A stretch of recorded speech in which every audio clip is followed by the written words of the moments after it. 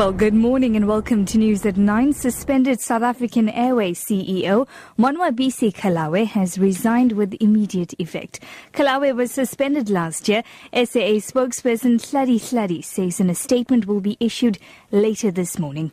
The ANC in Parliament has welcomed the decision by the National Assembly to free MPs from doing parliamentary work to be able to participate in spreading the anti-xenophobic message next week. This comes after National Assembly Speaker Baleka Mbete announced that parliamentarians should get actively involved in the anti-xenophobia campaign next week. ANC caucus spokesperson Moloto Motapo. It is important that Parliament, as a supreme representative of the public, is not only being seen to be holding a snap debate condemning and it just ends there. It must go down to the people on the ground. It must interact with various communities. It must go to the hotspots where these xenophobic incidents have been taking place and interact and investigate the causes and report back to the National Assembly on the measures that can be taken. The call for the submission of nominations for candidates who want to contest the DA leadership positions will end today. The top leadership positions to be contested are those of Federal Leader, Executive Federal Chairperson, and 3 Deputy Federal Chairpersons. The party will hold its Federal Congress in Port Elizabeth on May the 9th and 10th. Mercedes Besant reports. DA parliamentary leader Musi Maimani will run for the position of Federal Leader. Eastern Cape provincial leader Ethel Trollip, outgoing Deputy Federal Chairperson Makashule Ghana, and DA MPL in the Western Cape Masizole Mnqasela will compete for the same position of Federal Chairperson.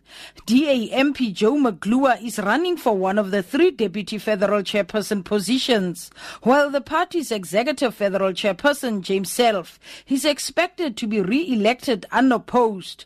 1 person has died and at least 40 others have been injured after 2 buses collided on Jan Smuts Avenue near Zoo Lake in Johannesburg. A rescue operation is underway to free people still trapped in the buses. Emergency medical spokesperson Daniela Dolly. Paramedics are on the scene of an accident where 1 person has tragically been killed, 2 have sustained critical injuries, and around 40 others injured following a collision between 2 buses. On arrival, paramedics found that 2 patients were entrapped. They are being extricated by the fire department. Armenians from all over the world are gathering in Armenia's capital Yerevan to commemorate the killings of 1.5 million people in Ottoman Turkey 100 years ago during the First World War. Several heads of state, including the presidents of Russia and France, will attend the centenary marking what many called as the Armenian genocide. But Turkey is strongly opposed to that description, arguing that there were deaths of both sides during a period of unrest and civil war. These people in Yerevan want justice for the victims. We demand all the countries to recognize the Armenian genocide, and we say that we'll never forget what happened in 1915. For me, it's probably for like every Armenian, and we remember these days, and we remember that's a slaughter actually, and we demand fairness. Your top story this hour: suspended SAA CEO Monwabisi Kalawe has resigned with immediate effect. For Lotus FM News, I'm TRACY VALAYDHAM. I'll be back with more news at 10.